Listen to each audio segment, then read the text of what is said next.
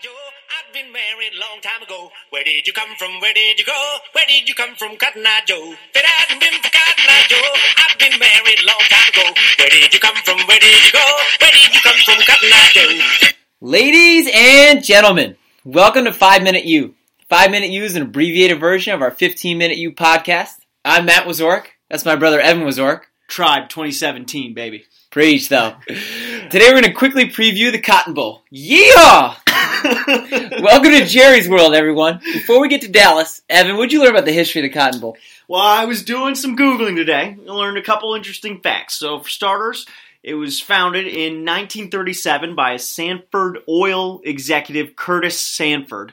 It seems like he just kind of wanted to host a bowl game in Dallas and was like, well, I have more money than God, so I'm going to do this.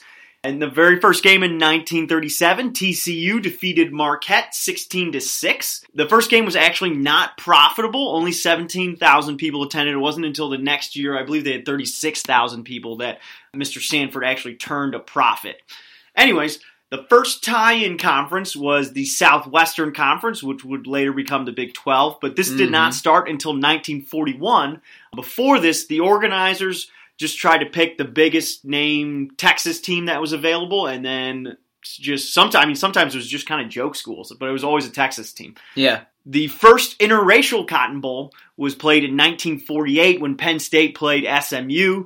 They tied 13-13 because no Dallas area hotels would provide accommodation for Penn State's two black athletes. The team actually stayed at what is now Naval Air Station Joint Reserve Base Fort Worth because the military had already been desegregated a couple years earlier. And final historical fun fact, Notre Dame ended their self-imposed 45-year bowl ban with a trip to the Cotton Bowl in 1970. Joe Theismann led the Irish in a shootout against the Texas Longhorns, but fell 21-17. Great job coming back after that 4-year drought, guys. Matt, quiz time. Can you tell me who has the most yards, total yards, in Cotton Bowl history? I'll give you a hint. It's a quarterback near and dear to our hearts. A quarterback near and dear to our hearts? Sort of. Shit, I saw this question. I thought for sure it was going to be a running back. Colt McCoy.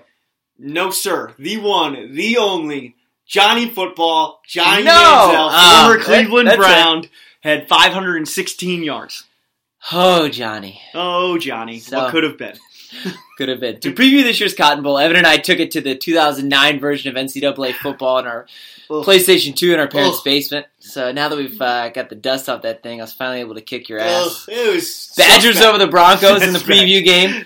41-21. Although the 2009 version of the Broncos are not the 2016 version of the Broncos. That was not fair at all. They're so bad. Evan, talk to us about the actual game. Where are you at on the Cotton Bowl? We've been talking a lot about this game off wax.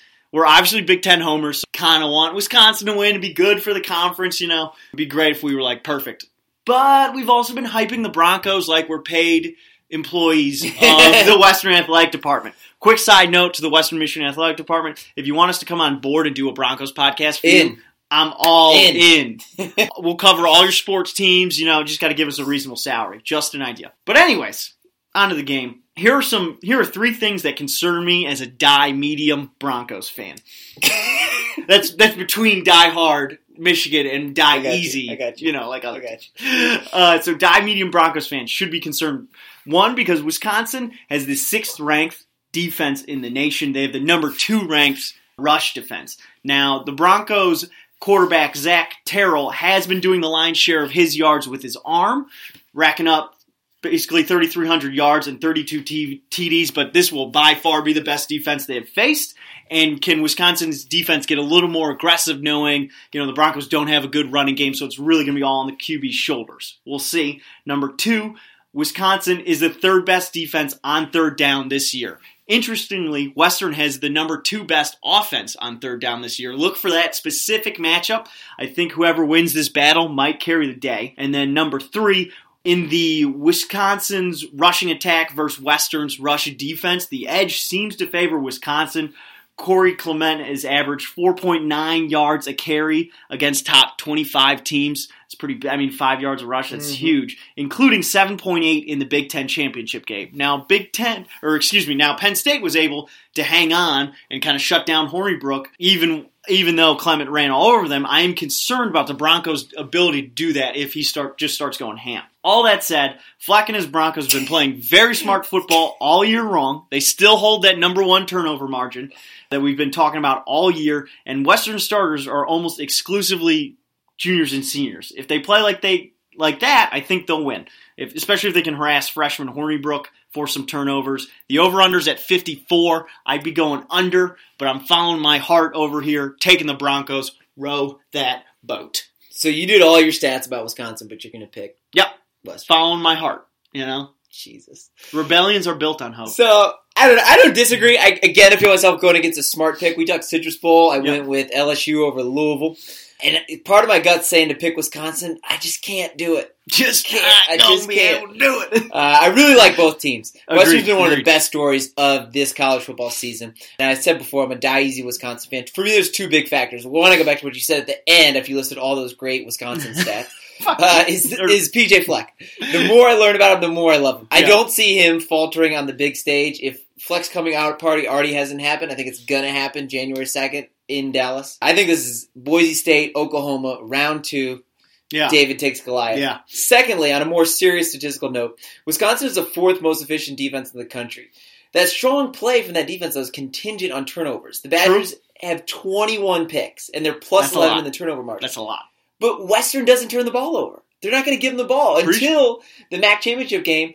Zach Terrell had to throw in just one interception. So they're not going to be giving 3. Right. Yeah. So they're not going to be giving the ball to the Badgers. Yeah. So I think if you look at the Big Ten championship, how did Penn State win? Penn State QB Trace McSorley set a Big Ten title game record with 384 passing yards and 4 touchdowns. I think you look for Terrell, you look for receiver Corey Davis, one of the top receivers in the country in terms of yards per game. Exploit the same secondary in the Cotton Bowl. Row the boat. Quickly before we go, Western though, the line is plus 9. We putting money? Ooh, I don't know. If Western loses, they're covering 9. You think? Here and now, I would take that bet. Yeah, I would. Yes. Actually. Yeah, I agree. If anybody else wants to bet, I'd Hit take us Western plus 9. Hit us up, please. Twitter account that we don't have.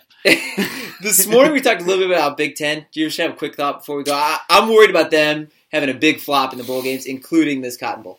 Yeah, it's kind of like I didn't really think about it until you pointed it out to me, and now that I have thought about it more and more, I am kind of nervous. But it's some tough matchups. Yeah, like this one, the USC game. We'll see. I think the Big Ten is going to come out over 50%, though.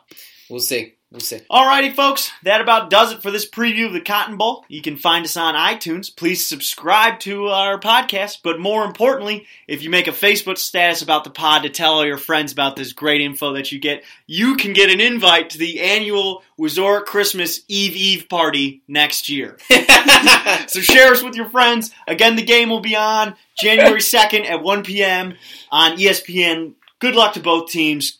Row the boat. But just remember, folks, don't pick them like my brother. Unless you're an Old Dominion fan, don't pick them like my brother. Okay. If it hadn't been for Cotton Eye Joe, I'd been married a long time ago. Where did you Michigan come from? Where did you go? Where did you come from, Cotton Eye Joe? Yeah. If it hadn't Hopefully been for Weston can Cotton write Eye that Joe, for him, I'd please. been Claire, married a long time fucking ago. stop. Where did you come from? Where did you go? Where did you come from, Cotton Eye Joe? All right, starting over. Edit all that.